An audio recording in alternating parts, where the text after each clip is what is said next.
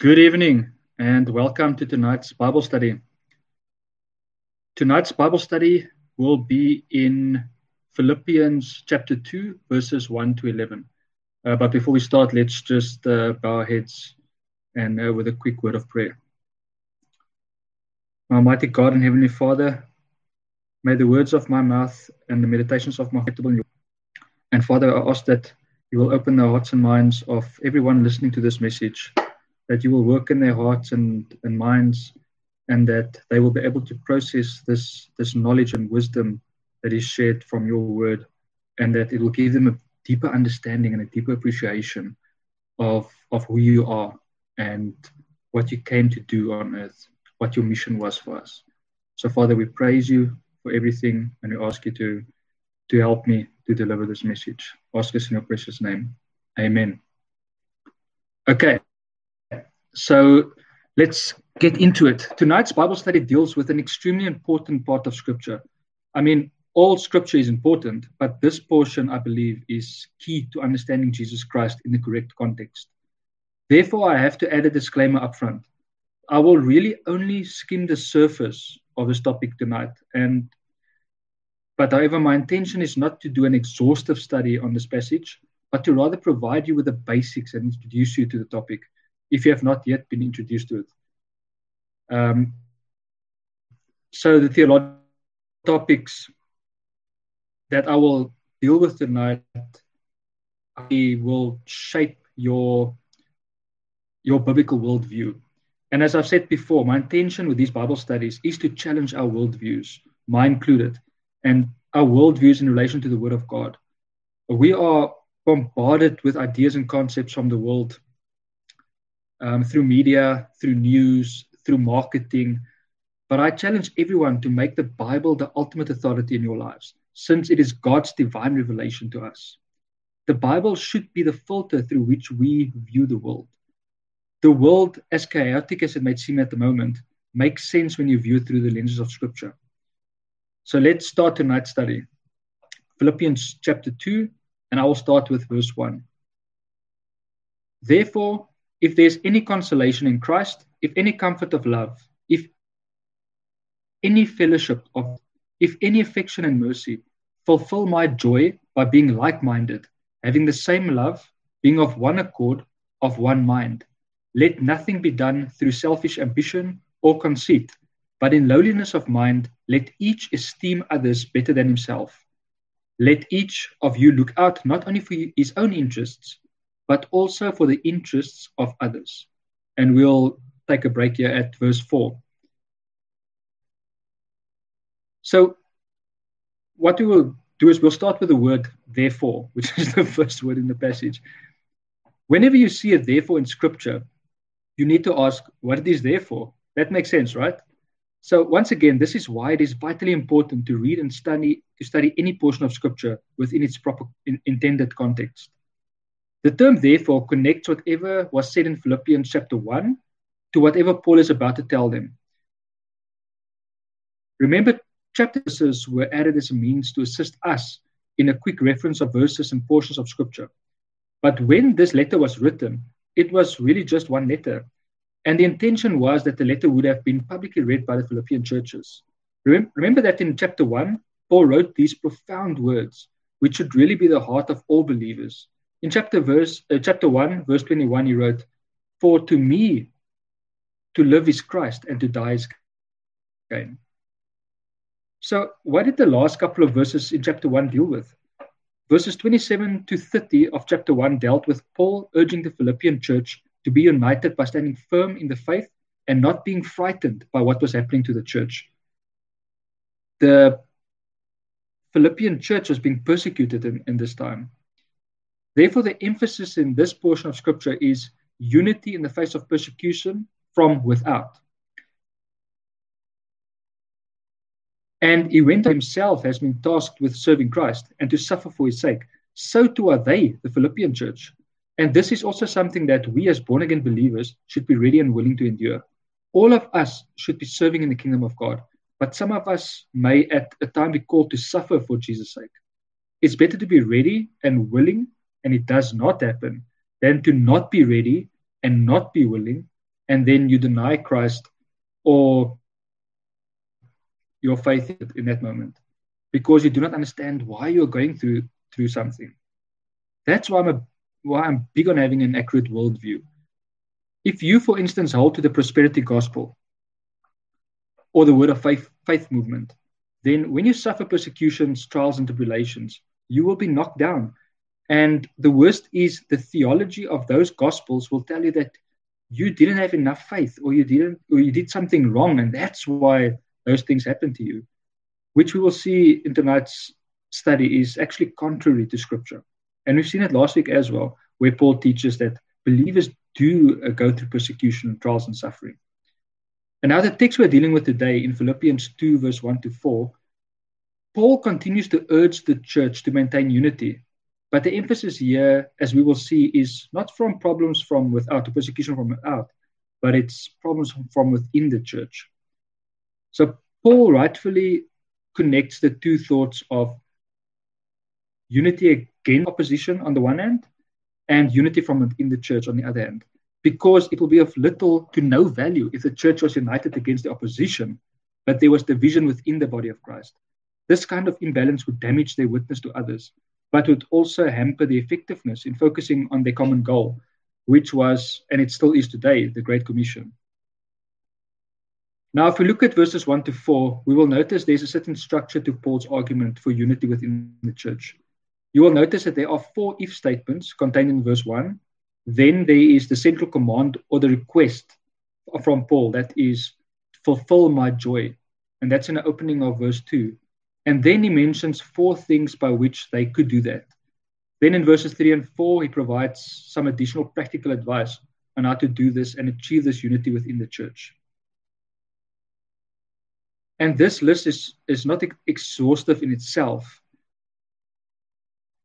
but it's some of the issues that may have caused division within the Philippian church at that time. Now let's look at verse 1 and follow this logical structure. Therefore, if there's any consolation in Christ, if any comfort of love, if any fellowship of the Spirit, if any affection and mercy. So here are the 4 if statements I mentioned. These are the grounds for his exhortation to unity. Or in other words, this is the basis for Christian unity. So it's important to notice that the world's idea of unity is far different from God's idea of unity. We need to realize that unity for the sake of unity is not God's will. Unity in Christ is God's will. Jesus said in Matthew 10, verse 34 to 36, do not think that I came to bring peace on earth. I did not come to bring peace, but a sword. For I have come to set a man against his father, a daughter against a mother, and a daughter-in-law against her mother-in-law. And a man's enemies will be those of his own household. Now this seems strange, but let's consider what Jesus is saying. He came to earth to die as a sacrifice for our sin, in order for us to be able to attain salvation. That was his ultimate mission on earth. In John 3, verse 16 to 21, it explains that, and I'm going to read it. It says, for God so loved the world that he gave his only begotten Son, that whoever believes in him should not perish, but have everlasting life.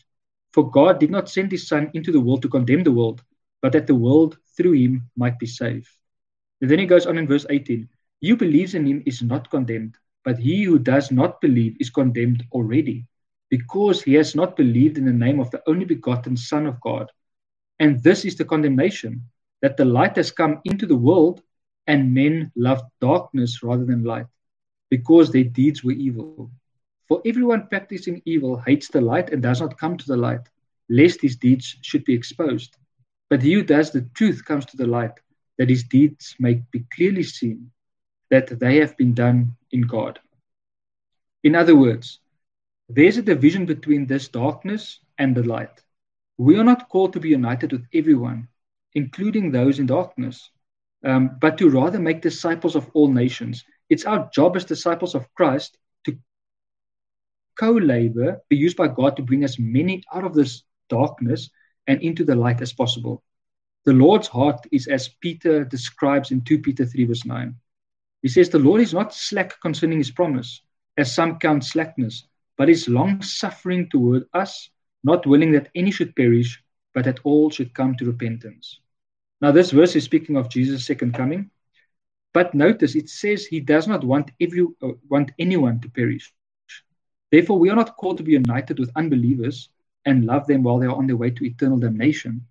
That's not love. We are called to love them as Christ loves them and to see them come to salvation and get to know Jesus. But back to the if statements. These if statements are rhetorical in nature. These statements are absolutely true as well, but Paul still phrases it in a way that the Philippian church can do some interest. They can consider whether they are truly enjoying these blessings that characterize the Christian walk. By using if, Paul is not doubting that the Philippian church are experiencing these characteristics of a walk with Christ. Remember in Philippians 1 verse 6, he said he is confident of this very thing, that he who has begun a good work in you will complete it until the day of Jesus Christ. You could therefore almost regard these if statements as sin statements. So there are two ways Paul could have intended these statements, both which are equally true. And there are some difficulty in understanding these verses because of the structure and the way it was written in the ancient Greek. But the first way to understand it is this. You will notice that the words consolation and comfort seem to be synonyms. And in the sense they are synonyms. However, consolation is paraklesis, which is a general term for comfort. Therefore, this term, the first if statement, may serve as an overview for the rest of the ideas that follow. So the ideas of love, fellowship, affection, and mercy. All of these could work together towards the encouragement and comfort of the suffering believer, which was happening. And all of these are most definitely found in Jesus Christ as well. So when you accept Jesus Christ as your Lord and Savior, you experience comfort in Him. You experience all are true, and we all should experience that. Then the second way in which to understand these statements, and to understand it better, I'm going to read from the ESV translation, which renders this translation of this verse slightly different. In Philippians 2 verse 1 to 2, the ESV says, so if there is any encouragement in Christ, any comfort from love, any participation in the Spirit, any affection and sympathy, complete my joy by being of the same mind, having the same love, being in full accord and of one mind. So some believe that Paul is following his usual way of incorporating the Trinity into his writings. So in this view, if we look at it in this way, there's encouragement in Christ, there's comfort from love by God the Father, and participation in the Holy Spirit. And before I continue, just an interesting note on the word as translated into English, fellowship or participation, in relation to the Spirit. You may have heard of the word koinonia, and this is actually the Greek word which is used in this phrase. So the word koinonia specifically refers to Christian fellowship with God or with other believers. So that's why they also believe that because the word koinonia is used, that it refers to fellowship of the Holy Spirit. Then the last two, which is named together, any affection and mercy, these two terms are not referred in relation to God. So it seems that these terms are directed at the strained relationships within the Philippian church. In other words, for a normal, healthy Christian fellowship, when we live Holy Spirit-filled lives, Christians should live lives full of affection and mercy towards others, just as the triune God has bestowed upon us.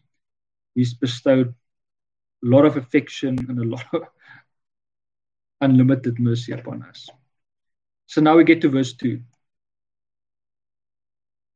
Fulfill my joy by being like-minded, having the same love, being of one accord.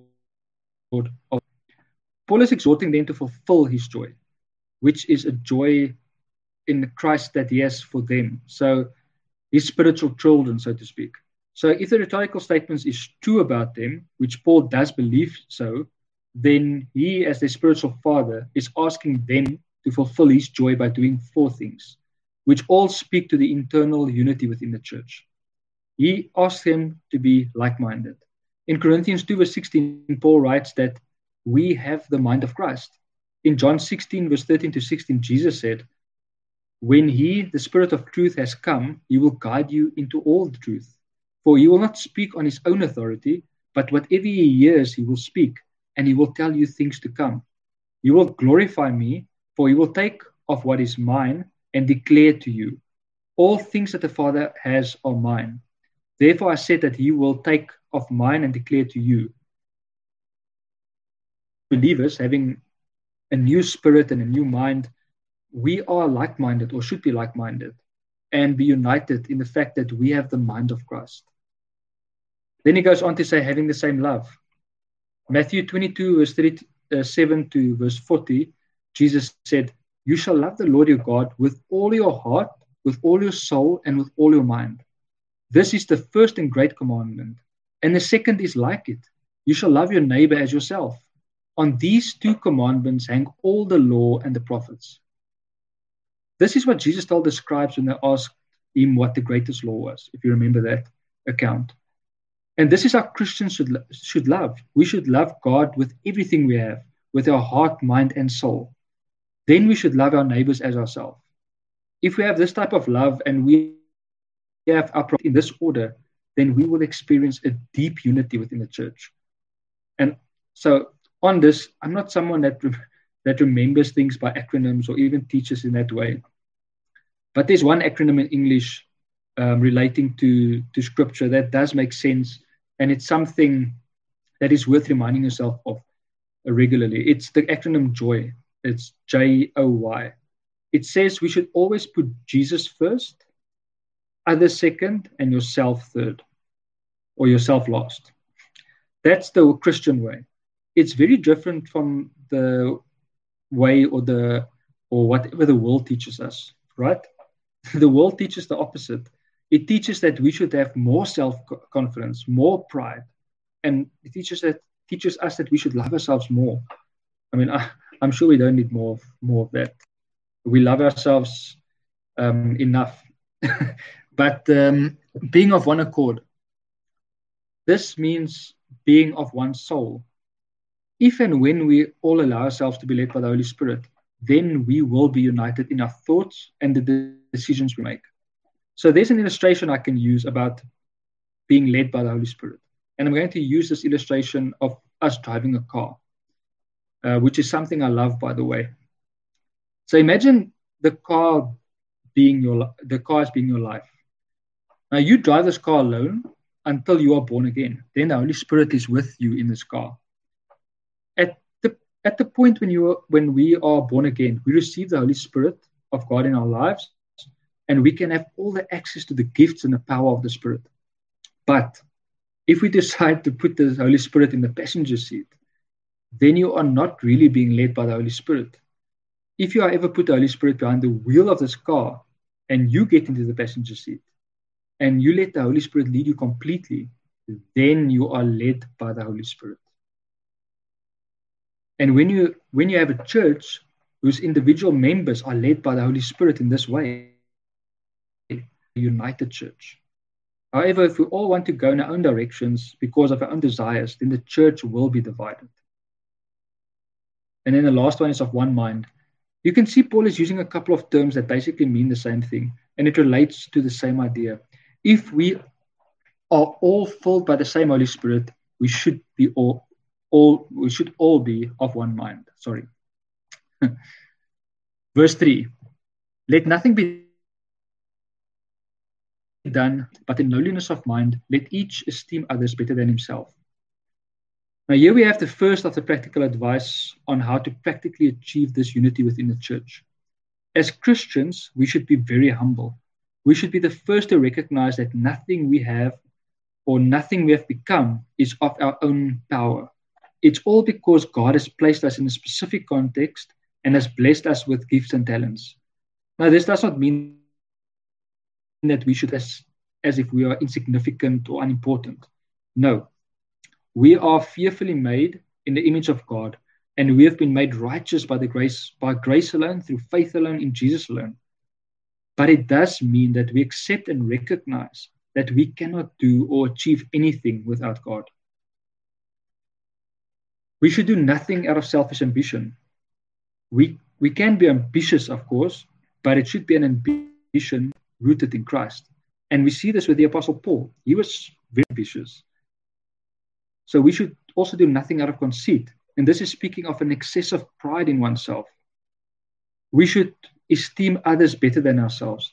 As I explained with the acronym JOY, put Jesus first, others second, and yourself last, and you won't have a problem with this. Verse 4. Let each of you look out not only for his own interests, but also for the interests of others. This brings Paul's thought to a conclusion.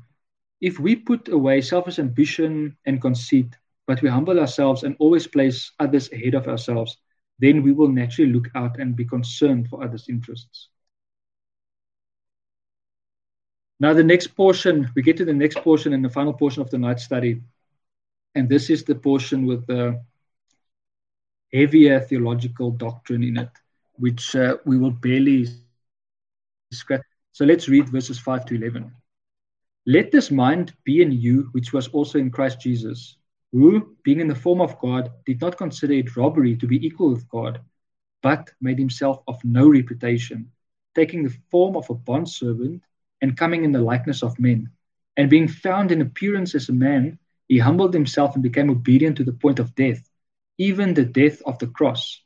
Therefore God also has highly exalted him and given him the name which is above every name, that at the name of Jesus every knee should bow, of those in heaven and of those on earth and of those under the earth, and that every tongue should confess that Jesus Christ is Lord, to the glory of God the Father. So let's break this down. Verse 5. It says, let this mind be in you, which was also in Christ Jesus. Now, we have considered the fact that we should have the same mind as Christ, as we saw in the study. But Paul is now going to explain this mind of Christ. He's going to explain this concept to us. And in doing so, we will touch on an important theological doctrine, as I said. Verse 6, who being in the form of God, did not consider it robbery to be equal with God. Now, in the form of God, let's look at that. If we only look at the English translation of the word form and do not consider the ancient Greek word Paul used, we could come up with a skew of who Jesus is, or what his characteristic, or what characteristics he has. In English, if something is in the form of something else, then it only imitates the other object. It doesn't really become that other object. It doesn't mean it is the other thing. For instance, we can build a robot that resembles a human being, but it can be in the form of a human being, but it does not mean that the robot is a human being, and it cannot become a human being. It's merely in the human form. Now, the ancient Greek word is more encompassing and more complex than simply meaning form. The ancient Greek word which is used is the word morphe. The Greek word carries the idea of something that is exactly corresponding to its inward reality. So this word is only used in 2 other places in the Bible. And in support of the fact that this word is used in relation to God, and it does not merely refer to Jesus taking on some form of God or having some of the characteristics or likeness of God. Let's look at how this word morphe is used by Paul in the next sentence. But before we get to that, is in the next verse, let's look at the last portion of verse 6 just to conclude this verse. Jesus did not consider it robbery to be equal with God. A commentator by the name of Wust defines the ancient Greek word translated robbery as a treasure to be clutched and retained at all hazards. So the idea Paul is trying to bring across is that Jesus did not have to try and achieve equality with God the Father. He was already equal. Jesus already had his divine nature, and he did not have to try and attain it. And he did not have to hold on to it because he already possessed this nature. And a commentator by the name of Lightfoot wrote that it was not a prize which must not slip from his grasp, a treasure to be clutched and retained at all hazards. Jesus was willing to let go of prerogatives of deity to become a man. So now let's look at verse 7. We'll build on this idea. In Philippians 2 verse 7, Paul says of Jesus that he made himself of no reputation, taking the form of a bondservant and coming in the likeness of men. Here the same word morphe is used. And you can clearly see that Paul is talking about something more than merely the form Jesus took on. Because Jesus did not merely take on the form of a bondservant, but he became a bondservant. We know this. See the account, the gospel accounts. Jesus humbled himself to the point where he became a servant, and that's what he was during his earthly ministry. He was a servant. So it just supports the idea that we see in in Philippians 2 verse 6, where he says, in the form of God. He was God. And coming in the he was and he is God. And coming in the likeness of men. This is the idea of how Jesus humbled himself. He could have taken on the likeness of angels who are also servants, but they are not in the likeness of men. Hebrews 2 verse 7 speaks about how Christ was made lower than the angels. So firstly, angels cannot even be compared to God, since God created the angels. And this is where some people have it wrong, or completely wrong actually. They see Satan as God's equal, or as his direct opposition, which is not. A more accurate comparison would be Satan versus Michael the Archangel. So that's how incomparable they are. So if Jesus were to humble himself to the point of an angel, it would have been a massive step down. But he went even further and humbled himself to the point of becoming a man by adding a human nature to his deity. Now, in this verse lies one of the most significant theological doctrines, because if you understand it incorrectly, you will have a skewed idea of who and what Jesus was. And we'll consider the phrase, he made himself of no reputation. That is the translation in the New King James Version. The New King James Version, sorry. And in the ESV, it is translated as he emptied himself. Now, both these translations are correct, but it can cause confusion and a warped theology if we take the idea of him emptying himself too far. I therefore think it is of utmost importance that we touch on this issue. And the topic we're going to touch on is called the kenosis. Now, the word kenosis comes from the Greek word kino, which literally means to make empty. And this is the ancient Greek word that was used in this verse. In the figurative use of this language, it can mean to abase, to neutralize, of no effect, or of no reputation, which is how the New King James Version translated it. Where kino is the verb in this sentence, kenosis is the noun. So that's where they come up with the term kenosis. So the doctrine of kenosis refers to Jesus' self-emptying in his incarnation. In other words, when he came to earth. So notice that this verse does not say of what Jesus emptied himself. And we have to be very careful not to infer meaning onto scripture to suit a specific view or belief. The best thing to do is to let scripture interpret scripture. So let's start with what this is not saying. It is not saying that Jesus gave up some or all of his divine attributes when he came to earth. It is definitely not mentioned in this verse. And there are some that misunderstand this, or that falsely teach that Jesus gave up some or all of his divine nature when he came to earth. One of these that knowingly take it too far is what is known as the kenotic theory, but it is also referred to as kenoticism or the kenotic theology. The divinity of Jesus, who's the Son of God, was somehow lost or lessened when he came to earth. Actually, we see some clear evidence in the Gospels that Jesus did possess the power and wisdom of God. I'm going to give you some examples. And like I said, this is not exhaustive, and we're only really skimming the surface. But Jesus healed the demon-possessed. In Matthew 8, verse 28 to 34, there's an example of that. He healed lepers. There's an example in Matthew 8, verse 3. He healed the sick in Matthew 4, verse 23 to 24. And he healed paralytics in Mark 2, verse 1 to verse 12. And amongst others, Jesus raised the dead. He raised the son of the widow of Nain in Luke 7, verse 11 to 15. He raised the daughter of Jairus from the dead in Luke 8, verse 41 to 55. And he raised Lazarus. This is a famous one from the dead in John 11, verse 1 to 44. And then Jesus displayed his divine power over nature when he calmed the storm in Mark 4, verse 39. And Jesus at times displayed his omniscience. Omniscience meaning that he knows everything and every thought and so on. We see examples of this in Luke 6, verse 8, in John 13, verse 11, and in John 18, verse 4. So Jesus still had access to the full spectrum of his divine nature and power. So we need to understand that whatever the emptying of in this term kino, and in context of this verse, whatever this entails, that Jesus was and he still is fully God. In Colossians 2 verse 9, Paul said, "For in him dwells all the fullness of the Godhead bodily." And in John 1 verse 14, it says, "And the Word became among us, and we beheld his glory, the glory as of the only begotten of the Father, full of grace and truth." So the question is, how then should we interpret this emptying of Jesus? It's better to think of it as him voluntarily laying aside his divine privileges when he came to earth. So the kenosis was therefore a self-renunciation rather than an emptying of his deity. It was also not an exchange of his deity for humanity. He never ceased to be God during his earthly ministry. During the entire time, he was fully man and fully God. And guess what? He still is today and will be forevermore.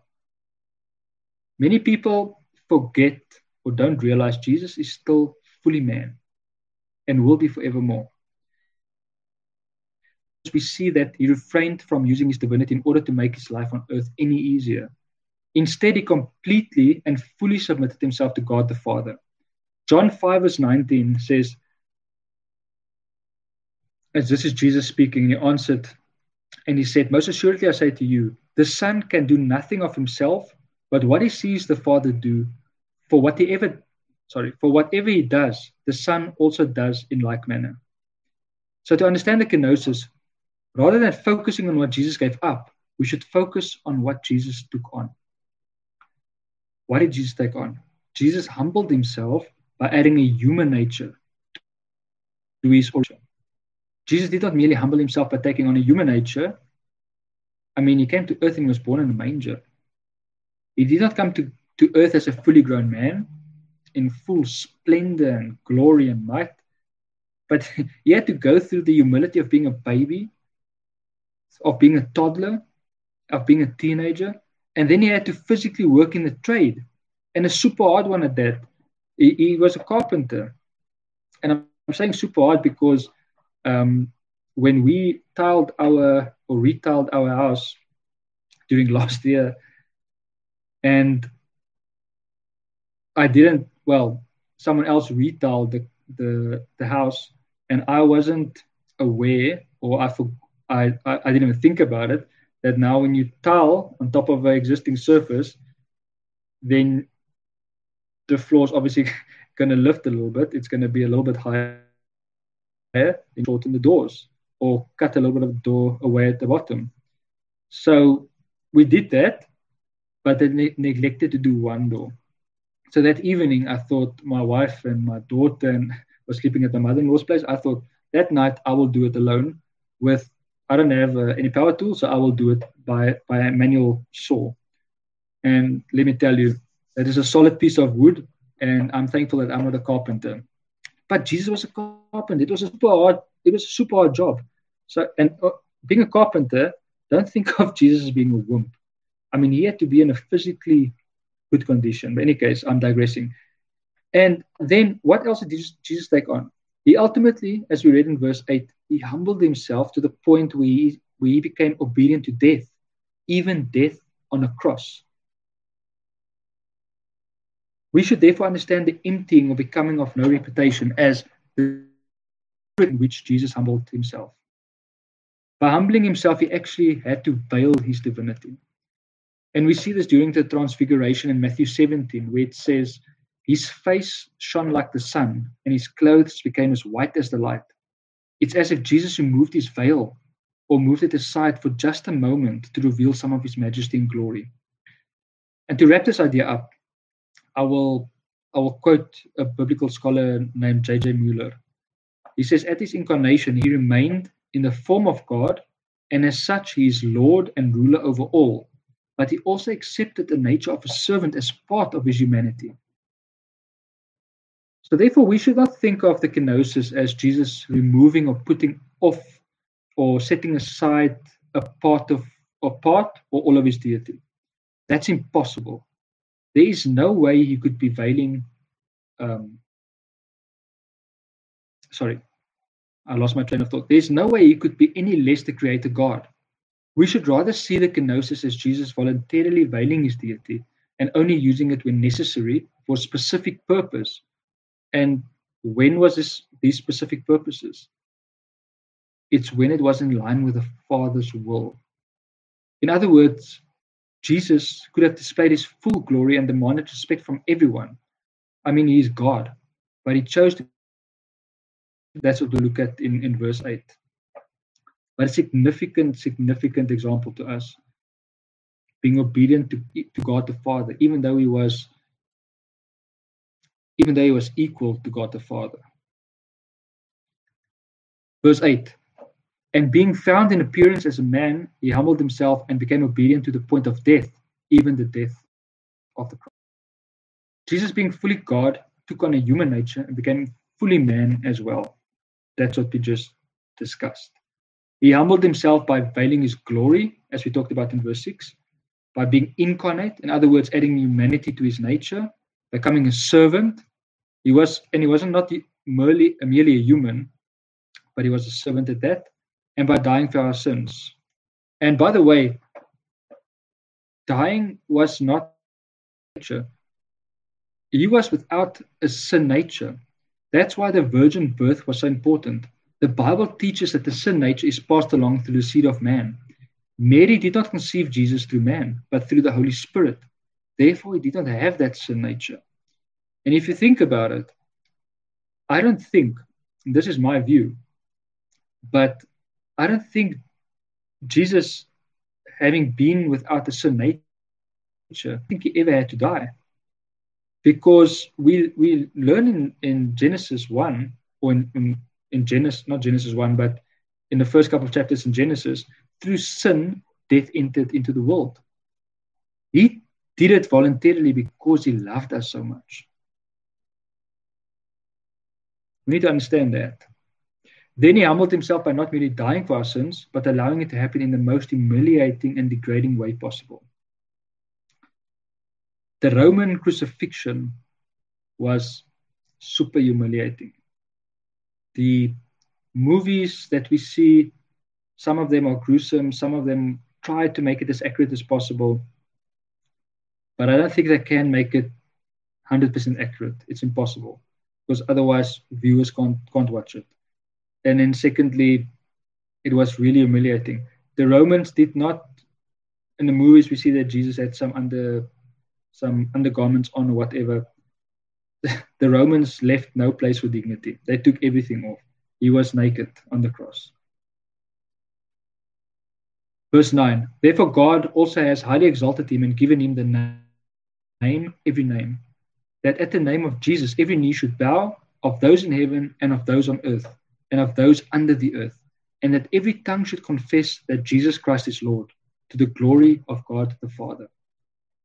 Okay, so for the most part, I don't have to explain anything about this verse. It is pretty self-explanatory.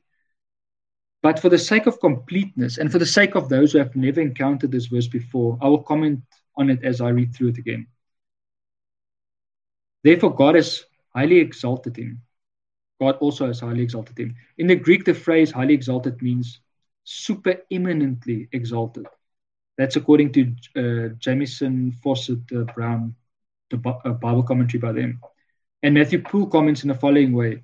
He says the Greek elegancy imports super exalted, or exalted with an exaltation, answering to his gradual humiliation, above the grave in his resurrection, the earth in his above the heavens at his Father's right hand, upon the throne of his glory to judge the world.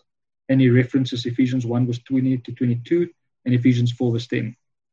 In other words, because Jesus humbled himself to the point we discussed a moment ago, in the way he humbled himself, Jesus is also exalted above anything else.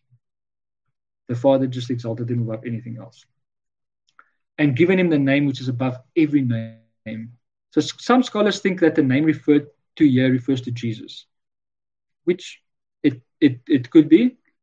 However, I personally do not think so. I think that the reason I think it is plainly because Jesus in itself is a common name. In the Old Testament, others have the same name as Jesus. The people including Joshua. There's a reference in Haggai 1 verse 1, and Joshua in Ezra 2 verse 2. These are the Hebrew equivalents. And in the New Testament, we have references to others with the same name, Jesus, exactly the same. In Acts 7 verse 45, and in Colossians 4 verse 11, and in Hebrews 4 verse 8. So there were others with the same name. But on the other hand, there is a group of scholars that believe this is referring to the name Yahweh. And I also believe this. And the reason I hold this view is because of the next verse, verse 10. Let's read it. Verse 10 says that that Jesus, every knee should bow, of those in heaven and of those on earth and of those under the earth, and that every tongue should confess that Jesus Christ is Lord, to the glory of God the Father. So here Paul is doing something significant. And this is quite interesting. He is using an Old Testament prophecy and has made Jesus the subject of it. Now, what's the significance of it? Let's read Isaiah 45 verse 23. It says, I've sworn by myself, the word has gone out of my mouth into righteousness and shall not return, that to me every knee shall bow, every tongue shall take an oath. So he's referencing this in Isaiah. So Paul ascribes these words in Isaiah to Jesus Christ. So what, you might ask? Well, a couple of verses earlier in the same chapter, we see who is saying these words. In Isaiah 45 verse 14, it says, thus says the Lord, Lord in all capitals, that small Lord in all capitals. That word here, that word Lord in all capitals refers to the tetragrammaton, which is Yahweh. Also, or it is also referred to as Jehovah in some translations. Therefore, Paul is saying in no uncertain terms that Jesus is equal to Yahweh. So notice that at some stage, every knee shall bow, tongue shall confess that Jesus Christ is Lord. Now it says in heaven, and that will be their pleasure, of course, since they have already made a decision to accept Jesus as Lord and Savior. We have already confessed and bowed down to Jesus. On earth, so it doesn't matter whether you are an atheist or whether you are willing to, or whether you willingly choose not to bow to Jesus today. At some stage, you will bow down to Jesus. Therefore, my best advice is, if you have not yet come to accept Jesus as Lord and your personal Savior, rather figure out your own hang-ups while you still have a chance. Otherwise, you will bow down to Jesus and you will confess that He is Lord, but your confession won't be made unto salvation. It will be too late. And it goes on to say, and of those under the earth. So it's referring to those in Hades. Remember, the only ones currently in Hades are those in the place of torment, the temporary hell where unbelievers go when they die. They will bow down and confess that Jesus is Lord. But once again, when they do it, it will merely be because they cannot stand in His presence and majesty, and they cannot help but fall down and confess that He is Lord. But it doesn't have to be that way for any one of us listening here to this message. If you have not yet made a decision to accept Jesus as your Lord and Savior, don't wait any longer. Consider this message and accept the Lord Jesus as your Lord and Savior. Romans 10 verse 9 to 10 says that if you confess with your mouth the Lord Jesus and believe in your heart that God has raised Him from the dead, you will be saved. It's a promise. For with the heart one believes unto righteousness, and with the mouth confession is made unto salvation. I mean, if you still don't know how to do this, personally reach out to me. Personally reach out to me. Don't be embarrassed. Don't be afraid. If you don't want to come to me, go to someone else. But I will just be too happy if you come and to explain in more words or in other terms. But it's an essential decision you have to make. So as we once again saw tonight, Jesus humbled Himself to the point where He suffered probably the greatest humiliation a human being could suffer, a death on the cross, in order that He might pay the price for our sins. And he did this because he wants all to come to salvation and not any to go to hell. However, when or we as believers have been given a free will, and God will not force anyone to believe. We have to make that decision ourselves. We need to decide where we place our allegiance. There's a lot of different religions or non-religions, such as atheism, but also I believe atheism has also become a religion on its own. If we look at the kind of zeal that some of the atheists cling to, but the biblical, there's one true creator God who made us all one human race. We fell into sin through Adam, and as a response to this, God sent his only beloved Son to be the ultimate sacrifice for our sins. Therefore, all other religions are either man-made sinful rebellions against God, or it's Satan's attempt to deceive people in order for them not to accept the free gift of salvation. And just a final comment to highlight that Jesus is equal to God. See how Paul ends the statement. He says, and that every tongue should confess that Jesus is Lord, to the glory of God the Father. I mean, I said this is full of theological implications, and just see how it ends this. Paul uses a Greek word, kurios, where we have the word translated as Lord. And we know that Lord is his title, Jesus is his name, and Christ is his mission. That's how we know the Lord Jesus Christ. It's his designation, in other words. Christ meaning his designation. He's the Messiah. That's what it means. But in the time of Jesus, they used the Septuagint as their Bible, which is the Greek translation of the Hebrew Scriptures. And that was in existence for over 300 years before Jesus came and dwelled on earth, and he became human. It's basically our Old Testament in Greek. The word kurios was commonly used for the tetragrammaton, or in other words, as I explained earlier, Yahweh. So you see how this idea comes full circle. Therefore, once again, and I cannot emphasize this enough, Jesus, the Messiah, is Yahweh. And this, by the way, is an excellent verse. If you're going to go back, I think this is one of those verses that even the Jehovah's Witnesses will have a trouble or a difficulty explaining. Because if you bring it back, it equals Jesus to Yahweh. Powerful, powerful, powerful stuff. And that ends our study for tonight. So like I said, I can never do this justice. This not tonight's Bible study. It's just rich in theology. But thank you for joining, and hopefully you gained something and perhaps gained a better understanding, or just again an appreciation for who Jesus is, for what he is, and what he's come to earth to do for us.